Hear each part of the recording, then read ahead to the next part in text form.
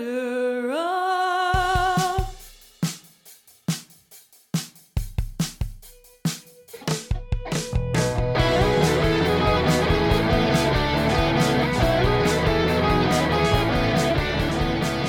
Hello, A Pod of Their Own listeners. Welcome back to A Pod of Their Own. This is episode 62 of A Pod of Their Own. I am Allison McCaig, and I am joined this week by my lovely co-hosts, Linda Surovich. Hi, Linda. Hey, Allison. And Kellyanne Healy. Hello, Kellyanne. Hello, Allison, and hello, Linda. Hello. Hello. Hello. Hello. So, this is the episode. This is extreme Gary Cohen voice. The impossible has happened. It's all been leading to this. It's all been leading to this, folks. The Wilpons have sold the Mets. Obviously, we have officially varying levels of excitement about whom the Mets have been sold to. However, I think that most Mets fans can get excited about the Wilpons not being owners any longer. I agree. I'm semi-excited about that. I'm not. I'm like probably one of the very few people that's not excited about the incoming new owner. Like, what a wild ride from, like, Tiki Barber breaking the news back in December to, like, Tiki Barber, now. Scoops guy. Yes! Like, that just adds to the wildness of it. Like, it was Tiki Barber. And I remember just sitting at my desk like, no. Oh, huh? That's not real. Since when does Tiki Barber have sources? Like, that was just wild. And then, in typical Wilponian fashion, Jeffy, like, ruined the deal. So, and then... Unsurprising. He ruins everything. As he does. As one now... does. Yeah, and now he's still pushing the A-Rod narrative because A-Rod promised him still some control of the team. Yeah, that's been the most hilarious thing to come out of all of this, is that obviously we alluded to this last podcast when it looked like Steve Cohen was going to go final, but we didn't have the official news yet, which we now do. But like in the whole aftermath of the thing, it was clear that A-Rod and J-Lo were the runners-up to own the team, and that they were pissed off they were sore losers about it, more or less. And yes. And the thing that has come out is that until the 11th hour, Jeff Wilpon was in favor of A-Rod and J-Lo's group, and he was hoping that they could pull out a deal over Steve Cohen because they would allow him to retain control over baseball operations. So shock, Jeff Wilpon wants A-Rod and J-Lo to own the Mets because they would have allowed him to keep his grimy fingers on the team, whereas Steve Cohen is not allowing him to do that, apparently. So yeah, that's kind of the funniest thing to come out of all of this, and unsurprising, but still funny nonetheless.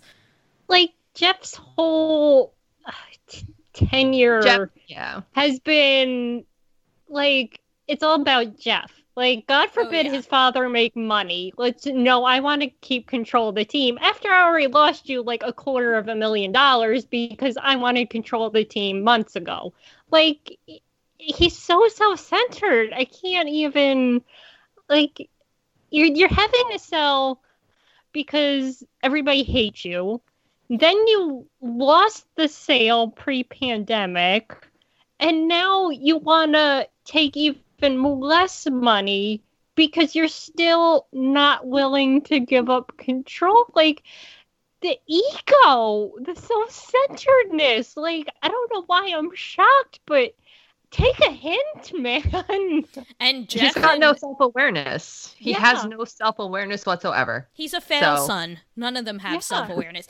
And he and A-Rod are, a match made in heaven in that regard. They are, perfectly made bedfellows, because A-Rod also doesn't know when to take the L, apparently, in this. Apparently, oh my God, all of that image rehabbing. That was like, he had like pretty much successfully rehabbed his image from being like one of the most hated figures in baseball to like being like a relatively like not nice guy, but like not as reviled as he was when he was playing baseball. Yeah, he was just like a cool ESPN announcer, and it was like fine. And now he's like dude that wanted to McKinsey the Mets and also won't shut up about it afterwards. Like, and I don't know if you read David Roth's article where Yes. it basically would have been the Wilpons all over again because he can't afford the team. They would have been the Marlins. It would have Yeah. been Derek Jeter. Yeah, kind of. I mean, I don't think we know that, but the thing that we do know is that there would have been more hands in the pot in the A-Rod Yes. group because it had to be like it's Jeter-esque in the sense that it would have had to have been a whole conglomerate of people with A-Rod and J-Lo as like the figureheads basically because And like shadowy like hedge fund dudes in the back supplying money. as opposed to shadowy hedge fund dudes just like right at the front, which is what it is now. One shadowy hedge fund dude at the front. It's one very shadowy hedge fund dude. Yeah. I would have loved to have seen Jennifer Lopez kind of like being the face of the team, one of the faces of the team. I don't know. I just had That all would of have been like, cool. I wonder how But, much like, A-Rod she would needs have $1 billion. followed through. Would have Yeah. followed through on his promise to like make her the face of it. I like maybe I'm like being overly cynical about it, but to me that was like an obvious like desperate like grasping at straws thing. Like, look, it's going to be the first Latino woman and like all this stuff and I was like, I don't believe you. No. Yeah, like you said, it was like the death knell, like the final hour, like, but wait, there's more. But wait, there's more. Yeah, and now A-Rod's still saying, like, I hope that, like, he's still being like, we'll match his offer if the owners don't approve of him. And it's like, what makes you freaking think that the owners won't approve Steve Cohen? Come on. That's come on the now. other thing, is literally, like, every outlet is reporting it's approved. Yet the state media is like, no, hold up. Like, hold your horses. Andy Martino of MetsBlog.com. Okay, yes, let's name names. I'll just name him. I don't care. He might be on his way out. Who knows? But, like, literally... The deal does not include SNY, so he's still going to have his job, probably. that was the whole... Well, isn't it rumored that they're going to negotiate SNY, Later. I think, later on? Like, separately, after I think he's approved? But as of right now, Steve Cohen is not going to imminently control SNY as of yet. Darn it. Yeah. The But whole silver lining of this was I thought we'd be rid of Andy Martino. Exactly. So the Apparently state not. media can still push Jeffy's agenda as much as they want, but literally everybody else is saying it shouldn't be a problem that he gets approved. Or the very close personal friend of Jeff Wilpon, Rob Manfred's agenda as well. Ugh. Yeah, and like I don't know what makes It's you another think. thing.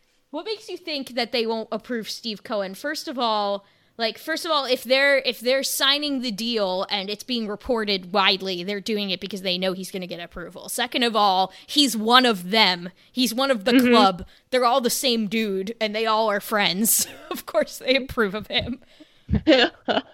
Exactly. Like they're all like you said, they're all in the billionaire club that we could never hope to gain access Insert to. that Wolf of Wall Street gif of like gobble gobble one of us, gobble gobble. Yeah, that's literally what it is. Oh my god. Literally what it is. That'll probably be the meeting. Like just one of us. That'll literally be the voting, like the voting session. Except it'll be over Zoom. Zoom. Because it's 2020 and we live in a hellscape. How much? Oh my god, that makes me. Oh my god, I just want to like be in on that Zoom meeting to see how many of them can't use a computer or like can't use Zoom. Yo, new Apollo mission that we're putting out into the world. Listeners, especially Back ones who are meeting. more tech savvy than us, hack into the owner's Zoom meeting. Take video, report it back. And Manfred would have to be there too, I would assume, right? Yes. Hack into the Zoom. Apparently Zoom has very bad It does. Someone hacked security. into one of my library consortium's training No. last week with audio, and like I was getting the recordings and stuff, and they're saying like there's someone hacked into it there's some weird music playing. We're sorry. Like, oh my god, Oh, guys. No. What if This is someone why hacks these into our prize drawing? I welcome the trolls. I'll be like, hello, join us. You've decided to waste your evening watching the Mets. Congratulations, you've been owned. Yes, but it's weird. Like I pointed out on Twitter, like I can unironically imagine JT Realmuto in a Mets uniform. Oh shit, Like, it's true. Like we can plan things now. Like somebody. Was it Arietta? Somebody in Slack was like, "Oh, future Met." Yeah, that was like, Thomas. no, that doesn't Maybe have to not be future anymore. Met, because the Wilpons won't own the Mets anymore. You're making assumptions based on the previous regime. We have no idea what this new regime will do. I mean, Yes. that's kind of the, like, I think that people who, and we've said this on this podcast before, and I think that, like, people who assume that Steve Cohen's going to be the savior of the Mets financially are misguided, and I think that it's too soon to ascribe any sort of ownership style to this man. However, it is sort of a fun blank slate to play with, I guess, because the Wilpons are a known quantity. You know what fucking stupid bullshit they're gonna do. You don't know what Steve Cohen's gonna do. It might still be bullshit, but at least there is It'll be different bullshit. At least it'll be different bullshit. At least it's the excitement of something different. Like, we're so starved at this point that, like, even that is like, yes. And I think David Roth pointed this out in his article too. It's not getting rid of the Wilpons isn't just the cheapness and refusing to spend and, being part of the Ponzi scheme. Like, that's a huge part of it. But another huge part is, trashing the stars. Yes. Bad-mouthing people on their way out. Bar lifts. And mismanaging injuries. It's detrimental to they're legit dangerous to their own players. And and we've had players on record say that. Yeah. So, when you're putting the health of your players at risk, that's not okay. And it hasn't been okay for a long time. So, JD, did that go right through his glove? Poor JD. Well, it knocked his glove off of his hand. Is what happened. It went through. Oh, it knocked his glove off of his hand, and his glove kind of went flying in the air. I saw that, and I was like, I wonder if Linda's seen that yet, her man. Oh, and of course, now there's a tater. Oh, shit. Oh. In play, no out. Yeah, 2-run tater. That's not good. Oh. It might be time to put on the Islander game. I think this game might be over. Yeah, I think that's ball game. Yeah, for reference, we are recording this on Tuesday night. It's showing sad JD. We're recording this on Tuesday night, September 15th, as the Phillies just took a 4-1 lead over the Mets and Rick Porcello. Because of course Gary Cohen had to give the death knell, as he always does. Like, every time Gary Cohen is like, he's actually pitching pretty well, it's like tater. Yeah. Like, Gary does this shit all the time. Yeah, he had 2 outs and nobody on the last inning, and then, walked 3 people in a row, and then gave up a 2-run double. Ugh. They just showed a replay. But we don't have to worry about this anymore. They just showed a replay of the homer, and Porcello jumped 10 feet in the air off the mound because he knew that it was gone the second it was hit. He was like, "Shit!" It's a bomb. Yeah, that was quite the tater. The Mets season is over, but more or less. we might not have to worry about this anymore. Yeah. But like I was saying, the Wilpons, and our own David Capobianco wrote about this in his article. Like, the embarrassingness of the Mets, like the LOL Mets, like there's no separating them from the Wilpons. Like, the LOL Mets is the Wilpons. Yeah. So. Yeah. It's just goes beyond, being frugal. We'll put it that way. It's, just I'm tired of being embarrassed to be a Met fan. Yeah, it's like the whole identity, it is the whole LOL Mets identity thing. It is going to be weird because I'm not going to know what to do with myself if they do have some sort of lasting run of success. It's going to be what's my identity now? I don't understand. Yeah. Like, you know, We're still still what happened Mets to the fans. Cubs when they won. Like, they lost their lovable loser charm. Yeah, they became instantly insufferable. Although I don't really give a shit if other fan bases start to hate us, as long as we win the World Series. I don't really No, I honestly don't care either. Oh, can you imagine rubbing it in the Yankee fans' faces? Yes, that would be fantastic. I'd be like, oh, how many World Series do you have this decade? I'm sorry. Yeah, I already do that with how many World Series appearances do you have in this decade, because we have. Yeah, who has same the amount. edge there? Let me think. Cool. Good stuff. But yeah, so it'll be interesting. It's definitely like, you know, this is something, regardless of how you feel about the Wilpons themselves or Steve Cohen himself or whatever, it'll be interesting, because it's like, this is something that Mets fans of roughly our age bracket, like, we have not experienced this before. The Wilpons have been basically our entire fandom. So yes, so it'll be different. Who writes the Wilpon expose? Oh, who do my we God. think? My bet's on Carrig. Yes. At this point, I'd say it's Carrig. I want Sandy Alderson to write. That'd be amazing. Yes. I think Sandy Alderson will definitely be interviewed for the Wilpon expose book that will eventually be written. I think Meg Dahl does. I just want his own book. Yes. On the whole thing. On everything. On just everything. I want to hear Gary, Keith, and Ron's like unvarnished thoughts. I know they were being diplomatic today during the game. Yeah, I mean, they obviously have to. They still work for SNY, which is still owned by the Wilpons. Yeah, it's still the state media for right now. But yeah, actually, hilariously, I would also want to like read Terry Collins' thoughts on this. Yeah, I know sure that's like weird to hold say, back.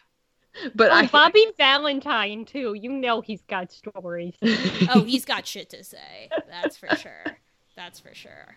It's like, yeah, I think it was Jeff and Jarrett were talking about this on For All You Kids Out There recently, but it's a very small handful of people that are a combination of like basically three things: like well-sourced enough to write this book, willing to write this book, and able to write this book, and a good enough writer to write this book.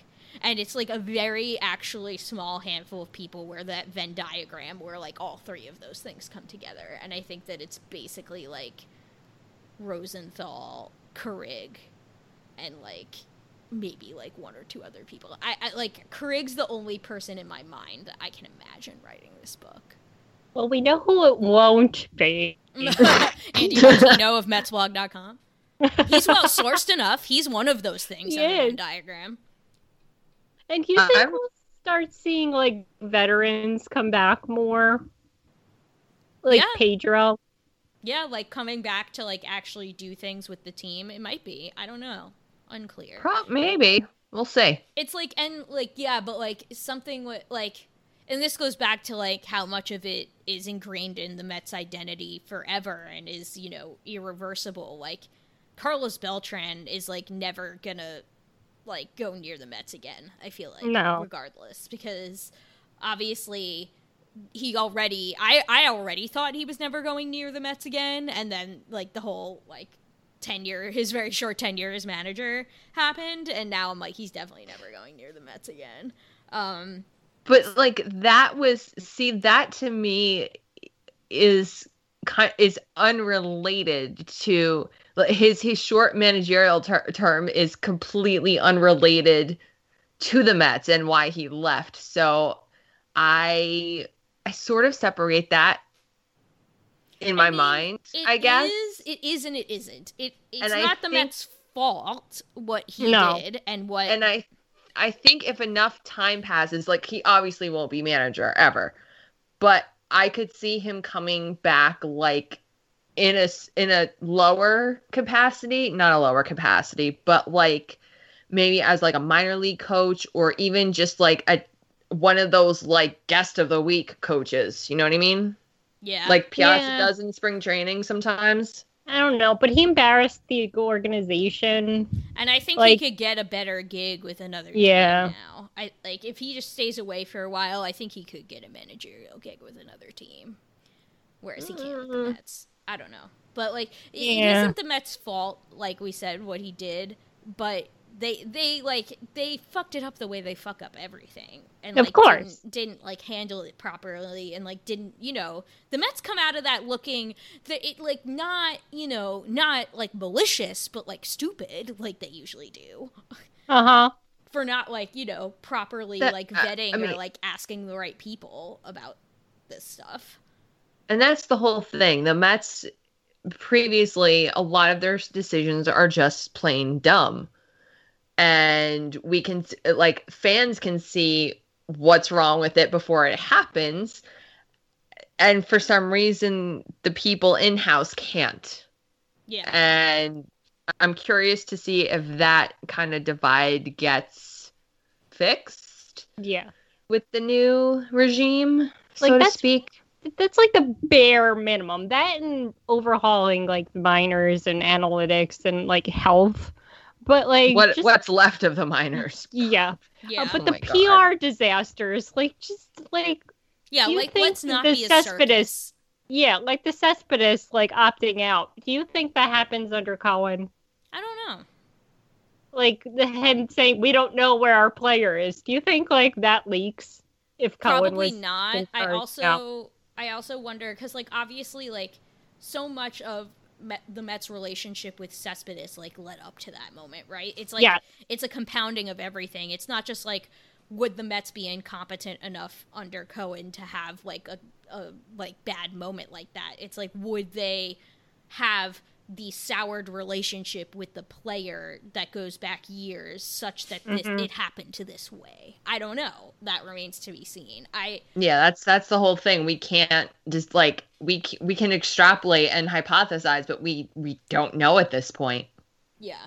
I think that, what he's going to do. I think that he not to say that Steve Cohen, because Steve Cohen's a Mets fan, so it's not like he has no investment in the team, like beyond financial investment. But like he does care about the team winning in all likelihood. But I think that he's going to be more the type of owner that's like a lot more hands off than the boy, just got hit by a pitch. But Arrieta hurt himself too. Oh, he Good. did? Oh. He grabbed his hamstring after he threw the pitch. I want to feel bad, but I kind of don't, because Jake Arrieta. Yeah, I don't feel bad. It's Jake Arrieta. I don't. Now it's like, go to the clubhouse. Go to the clubhouse and go ice yourself. And go home. He can't even walk. Ooh, that looks real bad. Yeah, that's a hammy. Bring on the Phillies bullpen, baby. Let's do it. Yeah, with the bases loaded and one out. How can they screw this up? I'm ready. Is Andres okay though? Yeah, I'm only watching on game day. Okay. Seemed like it was like it hit him in the butt or the thigh. Upper thigh, the glute area. The meaty part of the thigh. As long as Gimmy's okay, I'm okay. Yeah, he's okay. He screamed as soon as he threw the pitch. He pulled a hammy or something. Yeah, that's a hammy. That's a hammy pull. That sucks. So he's probably done for the season, presumably. Probably. At this point, we've got like 2 weeks left in the season, less than that. So, yep, that's unfortunate. But yeah, what was I saying about Steve Cohen? I don't know. It remains to be seen. I think that Steve Cohen will be a more hands-off owner in the sense that he will not be as meddlesome in baseball operations. He will probably hire some sort of like COO type person, as opposed to trying to do that himself. I think whether that person will be any good is anybody's guess. Who knows who the type of person he'll hire? If he brings in like freaking Loria or whomstever, will be terrible. But he could bring in someone good. I don't know. We have no way of knowing that. I think that it's like if I had to, I'm not a betting woman, but if I had to bet money, I would say that Bertie Van Wagenen will not last into this new regime. But I think the more interesting question is whether Luis Rojas will. I think that he will. Because I don't think that there's no reason to get rid of him when he's just had to manage this shit show of a season. And nothing else. I mean, I think just to give him a true fair shot at managing, because of the circumstances of this season, given the pandemic, given the delays in the season. There were just so many there were so many anomalies to this year, just in his hiring with the pandemic, that I would like to see him in a full season under regular circumstances. So would I. And I think he's been fine, mostly. He's been okay. Better than Mickey. He's made some major goofs. Yeah, but also, again, it's like, he pulled Peterson early the other day. Is that him making the decision, or is that somebody from on high making the decision? Yeah, and I'm hoping that with the new regime, we will at least have more, clarity on that. We won't have to question as often when the manager makes a choice if it's really him making that choice. Yeah. Yeah. So that's the other thing is, being able to actually evaluate your managers. Yeah. Yeah. And also, Cohen coming in, if he wants to, revamp everything, revamp the front office, but then you have to revamp a front office and a managerial staff in off season. That's a lot. It is a lot. And of course, Ramos grants out to a double play immediately. Shocker. So bad. He's been so bad. The first pitch. Christ. Oh, God. Anyway, I guess. And I've been quiet about Cohen because I have my thoughts about this that I'm going to kind of keep to myself until probably the end of November, for reasons. But I am very wary of him taking over the Mets. I see a lot of potential issues. I don't know. Again, I will speak more on that in late November, depending on where things are. I do think that that's cryptic. It completely depends on the election. Whoever's elected really affects my speculation. I'll just say that. All I'll say on the matter until we can discuss it in more depth later is that I think if you're looking for a savior, you might be disappointed. I just think that, again, this is something different, so we'll see. Yeah, that's the whole thing. It is different, so... And I'm glad to see the Mets fans, so excited. I'm just wary. Maybe it's because of all of the ridiculous things that have happened to the Mets over the years that I'm just, ingrained to feel this wary. But, yeah. Sports owners are mostly shitty ghouls, and it's just is it a shitty ghoul who's going to win you a World Series, or a shitty ghoul that's not? Yeah. That's basically what it comes down to. There's no angels. You don't own a baseball team, but obviously there's the Los Angeles Angels. Whose owner is also a shitbag, by the way. Yes. But there are more devils in the ownership group. Let's put it that way. Than angels. And Porcello is going back out there. Cool. Good. Okay. Whatever. But you know what? All this doesn't matter. Again. Hello, Chase and Shreve. You're warming up at least. Whatever. It's kind of fun. You're hitting a reset button with no known on what's the other side of the reset. Yeah. That's you're right. kind of how I'm looking at it. We're getting a blank slate, basically, and it could be really, really good. It could be really, really bad. It could be someplace in between. More that's what terrifies me. It kind of makes me feel more cavalier about all the bullshit that's going on the field this season. Yeah. Right now, it's kind of Porcello giving up epic taters. Whatever. Oh, he just gave up an out or gotten out. So yeah, yay. Barely. It was pretty long out. Yeah. After, another wasted opportunity. How many men have been left on base so far in this game? Well, that's not on him. That's on the offense. I know, but still, they're just playing bad. And they've been playing bad all year. And literally everybody could predict this because, once again, the Wilpons half-assed it.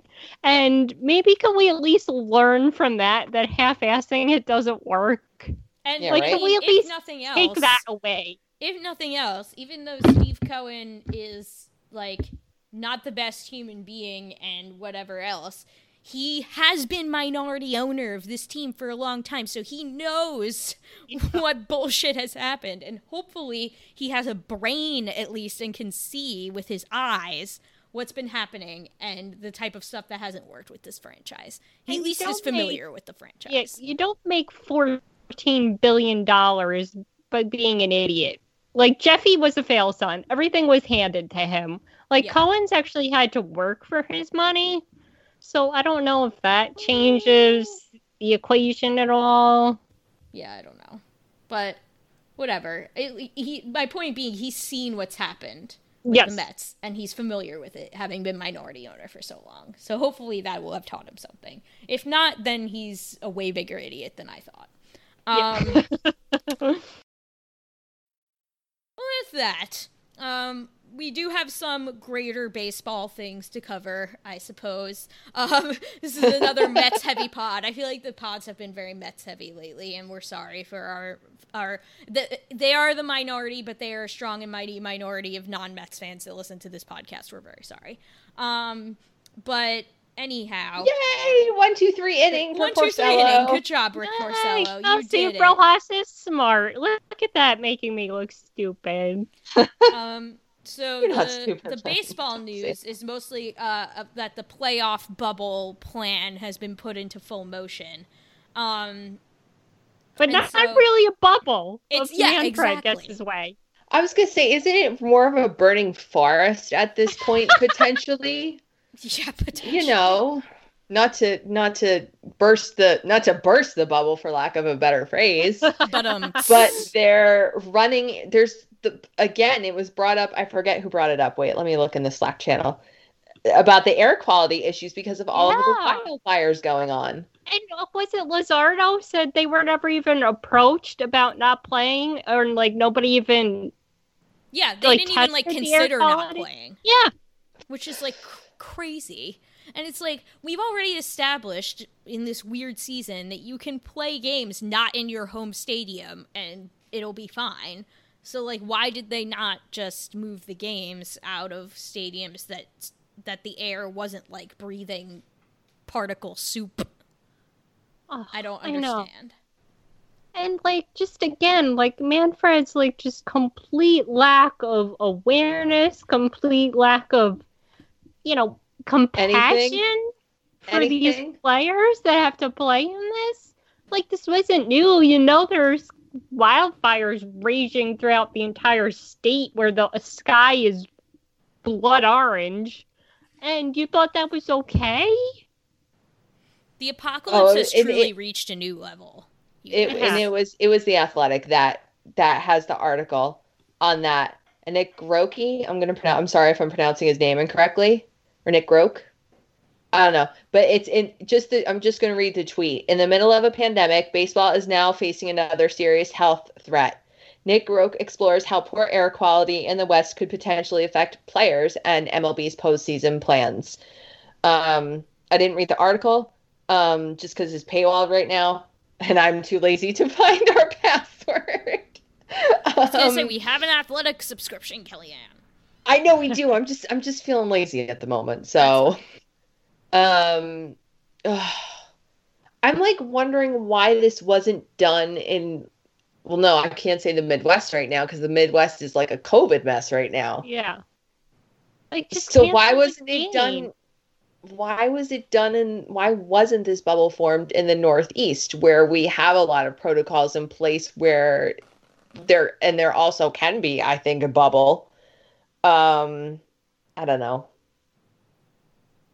It's just a mess. But they are playing. Doesn't Texas have a dome? Yes. Yes. So at least there's that.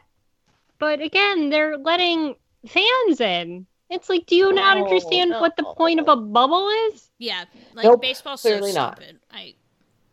You just saw the NBA and the NHL pull off a successful bubble. Neither have had one single positive test since they've been in the bubble. And you just decided you're smarter than that when you've had multiple teams miss games because of outbreaks. And you still think you're smarter, you know better, and you have a better handle on this.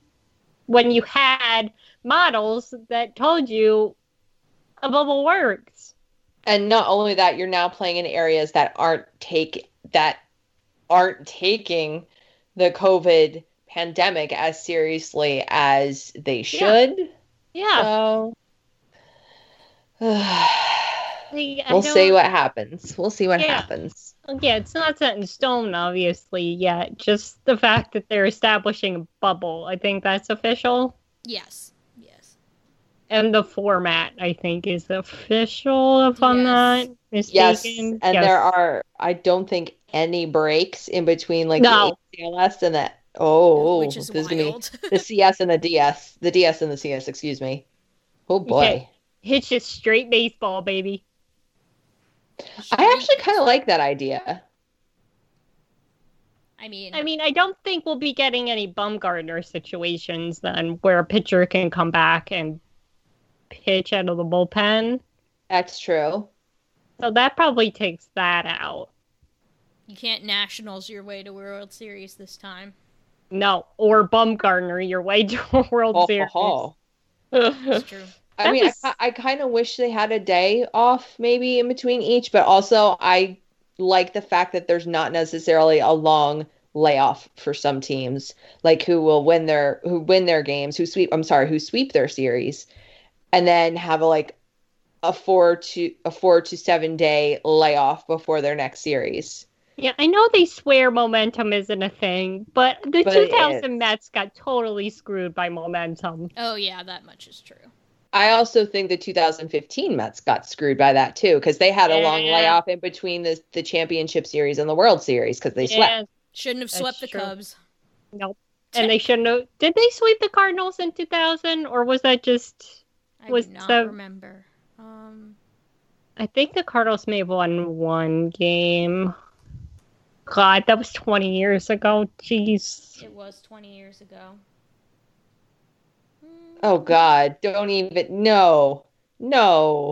Yes. No. Oh. Now it's going to bother me. NLCS 2000. This is riveting podcast. Riveting podcast content, everyone. Cardinals, Mets. I'm just gonna lament that was 20 years ago. Yeah, 4-1. The Cardinals won one. Yeah. I don't remember which game it was. God, that was when Rick Ankiel developed the yips. If I'm not, yeah. I'm sorry. I'm still on the fact that was 20 years ago. I'm still on that. I can't process any more than that. Oh yeah. I don't know. It's like that Fernando Tatis was on that Cardinals team. He was. Senior. Yes, Fernando Tatis. Not the junior. The junior was probably still a baby. Yeah. He might not even been born. Wait, let me see. Put it that way. Fernando Tatis Jr. was born. Was he? Is he 20? Yes. Yes, he was 1. He was born January 2nd, 1999. All right. He was 1. Okay, so I totally don't want to completely. And Pat Mahomes was born too. Pat Mahomes was in the outfield, so I think he was 6. Oh my god! I've been seeing lots of tweets that make me feel old lately, and one of them was highly relatable, which was it was something like, when you put on an album from 2007, wow, love this 2.5-year-old album. It's and then you realize it's from 2007, and you're like, shit. And then that's the whole thing. Where did the time go? I know, where, I still think 2000 was only a couple years ago. Me too. That was only 5 years ago, obviously. Wait, no, it was 20 years ago. 20 years ago. And then the other tweet was what era of gaming did you start in? And it was pictures of the PS2 was the oldest game system that they showed. What? I was like, are you shitting me? And then one of the replies was like, people older than 25 exist. Yeah, Oh like my what God. the hell? I had the original Nintendo. Yeah. My brother may have had the Atari, but we won't talk about that. I had an original Game Boy, like before there was I had Game the Boy original Color. Game Boy. No, I had before the color. I had the original Game Boy. Yeah, like Tetris a Game was Boy. my jam. I only had the color version. Oh. Man. We had I- Sega. See, I was not like big into video games when I was a kid. I was into like all the toys and stuff, the Polly Pocket, the Pogs, Oh yeah, Tamagotchi, Tamagotchis. Pokemon. Why are there so many Tamagotchis Ps? forever. Yes, Why are there so I many would play Ps? with my Tamagotchi now if I could. I know. Same. I was gonna say I still play Pokemon Go, so Pokemon has stuck with me. Yeah. Same. I guess the other baseball thing we have is that the unwritten rules have taken another victim. His name is Trent Grisham. The Padres tend to get caught up in a lot of this because they hit a lot of dingers, and they have players that like to show off when they hit dingers, and Trent Grisham is one of them. And he made the Dodgers very sad with celebrating his homer. And Womp womp. Dave because- Roberts yeah. said, I don't mind guys admiring a homer. Certainly it's a big game, big hit. Really like the player, but I just felt to overstay at home plate against a guy like Clayton, who's got the respect of everyone in the big leagues for what he's done in the game. I just took exception to that. There's a certain respect you give a guy if you homer against him, which is like... That's a different angle of these unwritten rules that we haven't really discussed, which is the kind of like annoying, like, oh, the unwritten rules only apply if you're facing an accomplished pitcher, which is like, no. I No. saw one tweet today, and I'm sorry to the author because I can't remember who it was, but it was a picture of Max Muncy hitting a home run off of Brett Gardner, telling him to go fish it out of the ocean. Yep. Like Bumgarner is, two-time Cy Young Award winner, World Series MVP, but I guess he doesn't deserve respect. Yeah, like how is Bumgarner not on the same the List. same plane as Clayton Kershaw, yet the manager of the dude who said go fish it out of the ocean in Max Muncy is now saying, oh, you gotta respect a guy like Clayton Kershaw. It's like, stop being such a goddamn hypocrite. Yeah, I was gonna say, you can't pick and choose now. Like, Max Muncy also pimped a home run off Jacob deGrom and nobody complained. I complained because I was there and was not happy. I just silently seethed about it. I wasn't about to tweet like, Max Muncy, unwritten rules, respect Jacob deGrom, but in my brain I was like, me. Like, But that's I just was me being sour seething in my grapes. seat. Yeah, totally. that's the whole I thing. didn't like that he hit a home run off my man. Like, that happened. Well, that happens even to the best pitchers. Yeah, and Jacob deGrom did not throw at the next batter. Nor because- did he throw a temper tantrum about it. No. Nor did he make his manager talk shit about it. No. He just got the next guy out because that's what Jacob deGrom does. Yeah, so like I don't know why this popped into. Well, I know why it popped into my head because it's Wilmer Flores. When Wilmer Flores hit the home run off of Jacob deGrom, I mean, Jacob I mean, deGrom but that's smiled when that happened. partly it's their friends, and they were kind of like joshing a little bit before the at bat. I don't know if it was that at bat or the first at bat, but even like after the game, but like. Jacob kind of like, obviously he was frustrated with himself, but like didn't let it overtake his mind or overtake his attitude or let it get to the rest of the team or his coach. And oh my God. like I forget who's the one on the Marlins who we swear is related to Cespedes. I can't remember what his name is. Oh, Aguilar? Jesus Yes, Aguilar? Aguilar. Like, he hit a really long home run off deGrom, and after the game, deGrom was like, I thought it was a good pitch. He's a good hitter. Hats off to him. Like, it's okay to give it's home runs okay. to good hitters. Yeah, like, whatever. And honestly, I love Jacob for that because that shows like respect for both sides of the game. Yeah. He's an amazing pitcher, but you know what? He also shows respect to those that when he makes a mistake, there are hitters that will take advantage of it. And why is it okay for Max Scherzer to like grunt and groan and like that's okay? Like what?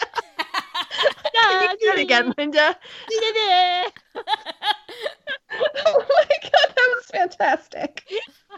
Pretty sure we can find video of Clayton Kershaw like getting pretty hype about a big strikeout. Yeah. So that's okay. Like, Yeah. what if Kershaw strikes out Trout and he just has to walk off the mound because Mike Trout is worthy of respect?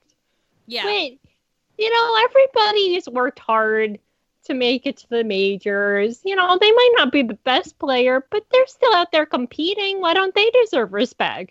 Yeah, it just reeks of the whole remember when the Mets had that fancy locker room and they were like, "Oh, they have to show us that they've earned it." Another Wilponian special. Yeah, like it's that type of shit. It's the same shit. Like, oh, you only deserve respect once you've achieved a certain status. You can only pimp home runs off rookies. Like that's such bullshit. And it goes back to again like swinging 3-0, like. And that you shouldn't be swinging. Like, you're not, like Gary said, then why don't you just forfeit at that point? Like, you still want to compete.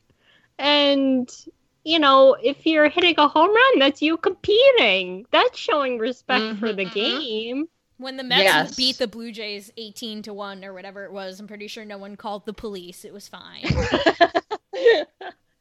No one said they were pouring it on. Their pearls and fainting.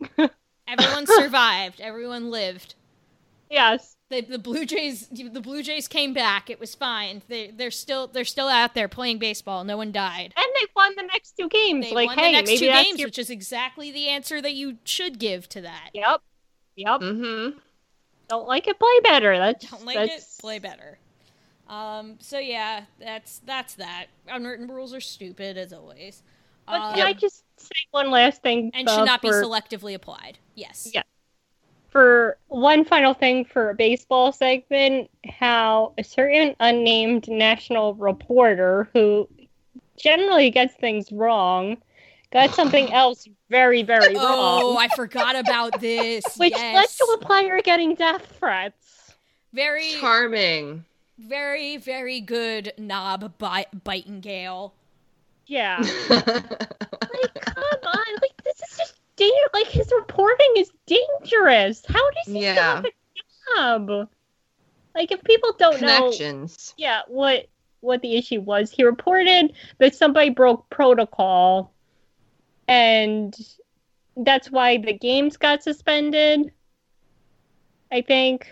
And then the player had not broken protocol. He had only visited his wife, who is pregnant and on bed rest because her pregnancy has been difficult.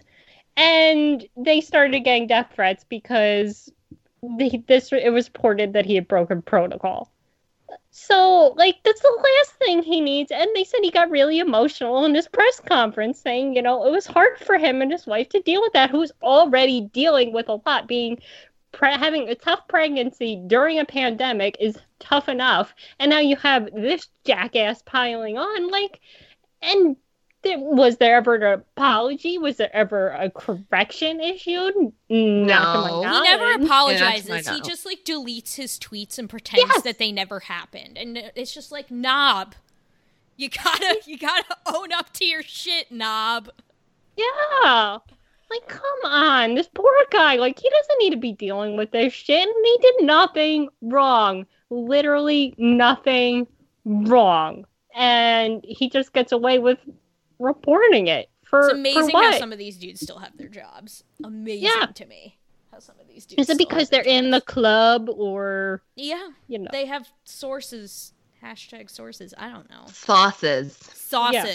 Multiple sauces can confirm.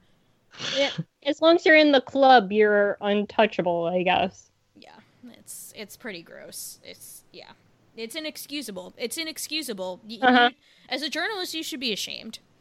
But he apparently isn't. He has no shame. He has no shame. No, he doesn't. There are other national reporters who have made pretty egregious errors, and like actually Owned in the up to past, it. other ones have owned up to it and been like, I screwed up. I took that tweet down because XYZ was inaccurate, or because I didn't word it well, what I said. Yeah. Or I'm issuing a correction.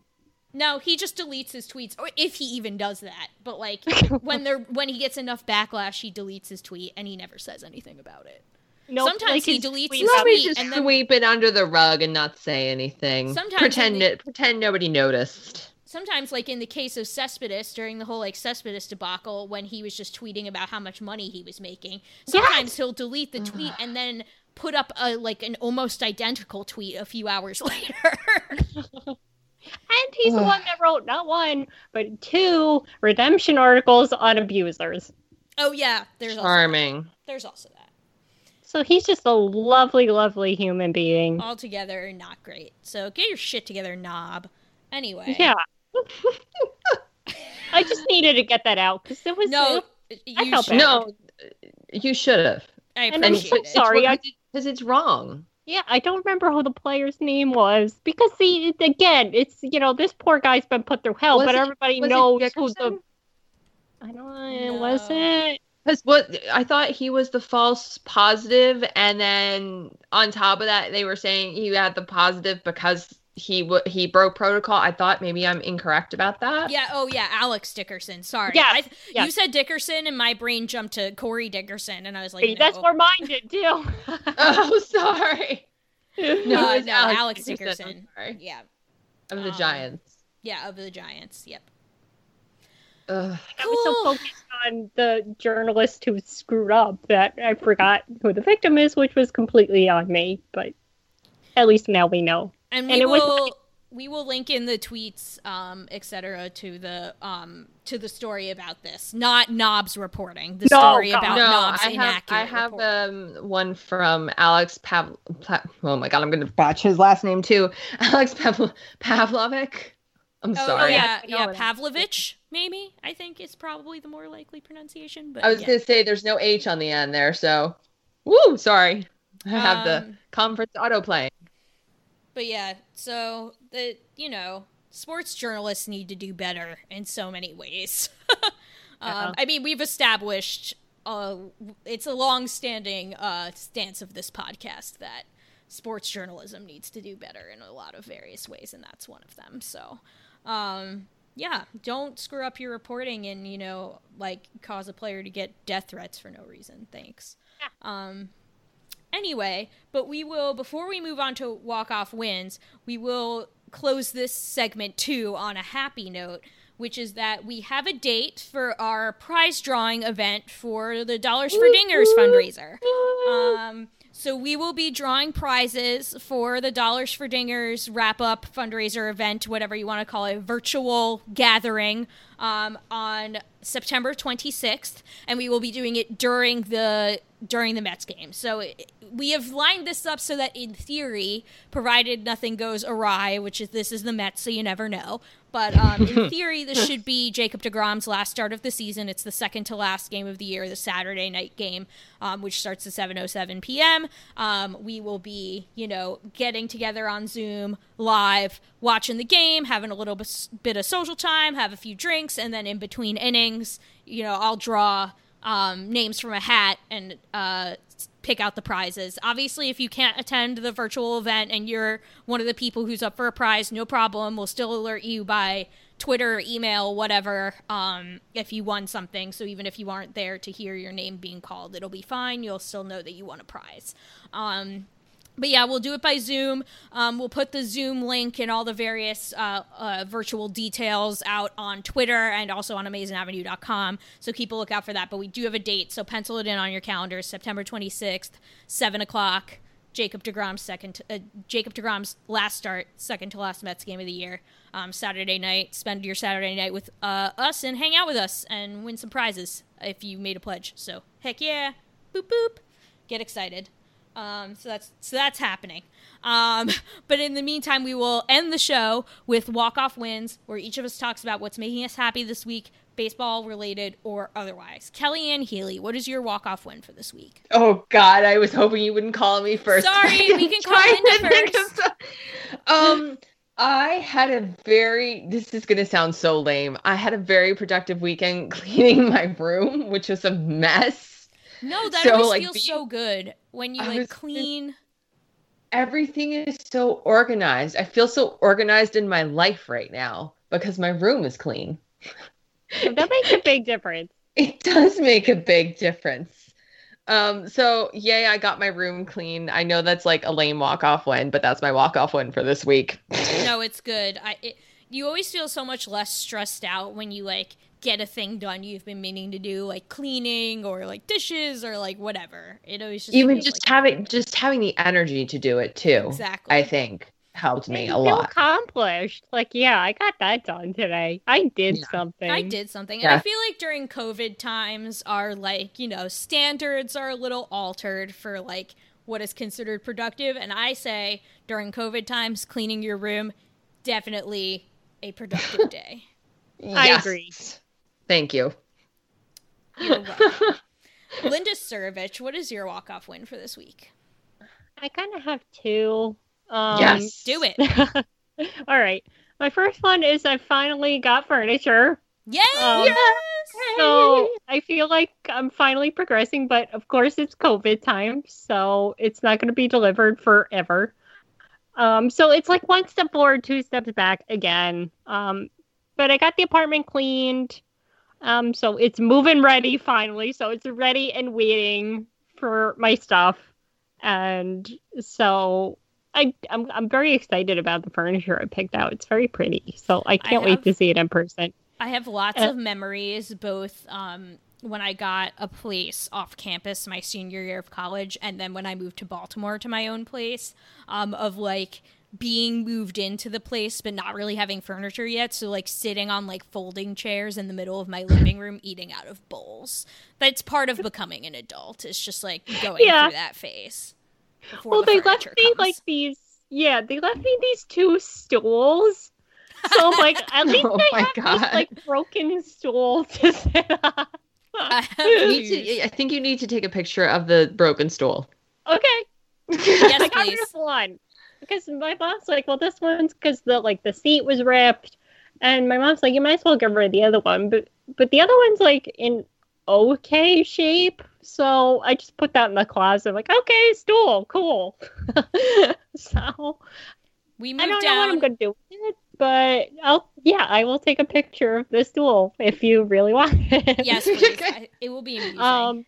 So I do, I'm just frustrated that everything's taking so long again. But, I'm happy with the furniture I picked up. So can't wait until I can finally get this all done. But I'm excited. So that's number one. And number two is my niece started her first week of all virtual. How'd that go? It was tough. Just I feel like every kid is having a tough time right now, and they're 6, they shouldn't be this stressed out, and it kind of broke my heart. But today we got a picture of her, and she was smiling and she had her headphones on, and my mom had to explain to her it's okay to ask the teacher questions and stuff. And then so my mom checked in with her, and she was oh, how'd you figure that out? And she said, oh, I put it in the chat. So just to see her, in just 1 week, to see her grow and, figure it out at, 6 years old, that's kind of a big deal. Having that's the why confidence. I love kids so much, especially, at that age. They are sponges, and they're so adaptable, too. I know I mentioned earlier, I think in private conversation, that one of the students I tutor was handling this so much better than I've seen adults handle it. Yeah. And I feel that way with a lot of kids that I've seen, that they're handling this very well. it's a shock for them, but they adapt. Yeah. And so I just want to say shout out to all the kids, basically, because it's not easy, and my heart breaks for them. But they're still going at it. They're trying the best they can, and like I said, like in 1 week, she's already figuring it out, and it's 6 years old. That's a big thing. Like I was the shyest kid when I was little, and I don't know if I would have the guts to like put something in the chat or, where people might see my words or, they might think I'm stupid or, so, like just good for all the kids. And I hope they're all okay and this won't have lasting effects, but maybe we'll have very confident people coming up, maybe that'll be a positive out of all this. It's true. And I think just going back to like what you mentioned about not like being worried about what you're saying in the chat. I think from what I've seen of my virtual program this summer, kids were more comfortable asking questions because they weren't necessarily being interrupted in person. And even if they were, they could be muted. Yeah. Mute button. That's the other thing. I don't know if I think it might depend on like the software that schools are using, but there's always that potential in a classroom this year. I don't know. This is just, it's going to be fascinating. Like as an educator, and a librarian, this is just from a research standpoint, fascinating to me. I don't know. Yeah, we'll see. Like, maybe she grows from this and is more confident going forward, which would be fantastic. Yeah. I'm glad she's adapting well. Yes, I am too. Because, like I said, she had a tough day. One of her first days. And yeah. But hopefully Wait, we're moving in the right direction. I was going to say, was this her first day? Like, going to school, like, period? No, she's in second grade. So, okay. So she was okay. So she had some school behind her, so she was okay, but still, she's 6. Yeah. So those are my walk-off wins. Go, Em. Keep crushing it, Emily. Keep trucking, Em. We got you. Yep. You got this, girl. So my walk-off win is something simple that happened to me today, which is that, a few days ago, Michael and I were out and, we went to I'm trying to explore DC a little more, but it's like kind of hard in current conditions to really explore as much as I would like to. But the other day we were out and I stopped by the indie bookstore that I noticed that is kind of close-ish to our apartment. And I asked for Anxious People by Frederick Bachman because his new book is out. Yeah, so it's out. It's out. Yes, it's out. I got it for Book of the Month. It is out. So I asked for it and they didn't have it yet. They either didn't have it yet or like it was on back order. But they didn't have any in stock. But they were like, "Oh, Jesus!" So the Phillies just threw a ball away. But so they said, we don't have it, but we can order it for you. And I was like, yes, please. And so they ordered it for me. And I got a call this afternoon being like, Allison, your book is in. And I was like, hooray. And so I like put on my running clothes and my running shoes and I went for a run to the bookstore. I ran 2 miles to the bookstore and I was like, my book. And I got Anxious People by Frederick Bachman and it is now in my possession. And I'm so happy. I'm so jealous. I need to read that. Yeah. So that is happening next on my list. Right now I'm currently in the middle of 2 books. So once I finish reading those, I'm gonna read this book and I cannot wait. I'm so excited. Frederick Bachman, for those of you who don't know, he wrote Beartown as well as the sequel to Beartown, Us Against You, and he wrote A Man Called Uva, as well as yes, I'm so glad you pronounced that correctly. A Man Called Uva, as well as many other fantastic novels, and he is currently he's pretty much my favorite like current author, like contemporary author right now. And this is his newest book, and it just came out, and I'm so excited to read it. So that's my walk-off win. It's just that I got my hands on the brand new Frederick Bachman book. Yes. I have it on hold. It probably just hasn't come in for me yet. I am like so tempted to just get you a book of the month gift, Linda, right now. So you can get it because it's in this month's selections of September books. That's how I got mine. And also speaking of books, I got the new Jacqueline Woodson, who I also love, but it's a middle grade book. She is a prolific children's middle grade and now adults. She has written books for adults too, author, and I love her to bits and pieces. So that's my book recommendation for the week. My old professor from my creative writing professor from college has a new book out if anybody cares. She wrote Orphan Train. I don't know if anybody read Orphan Train. That was a big book club book a while back.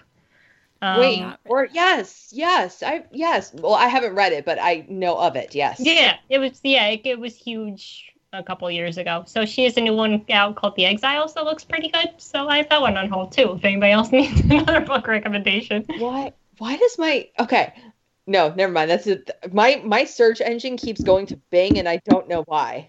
I can't figure this out for the life of me. We'll talk about that random. Offline, but you might have a virus. That's bad. But I'll clear my cookies. Yeah, do that. But anyhow, so that does it for the show this week. You can find us at AmazingAvenue.com.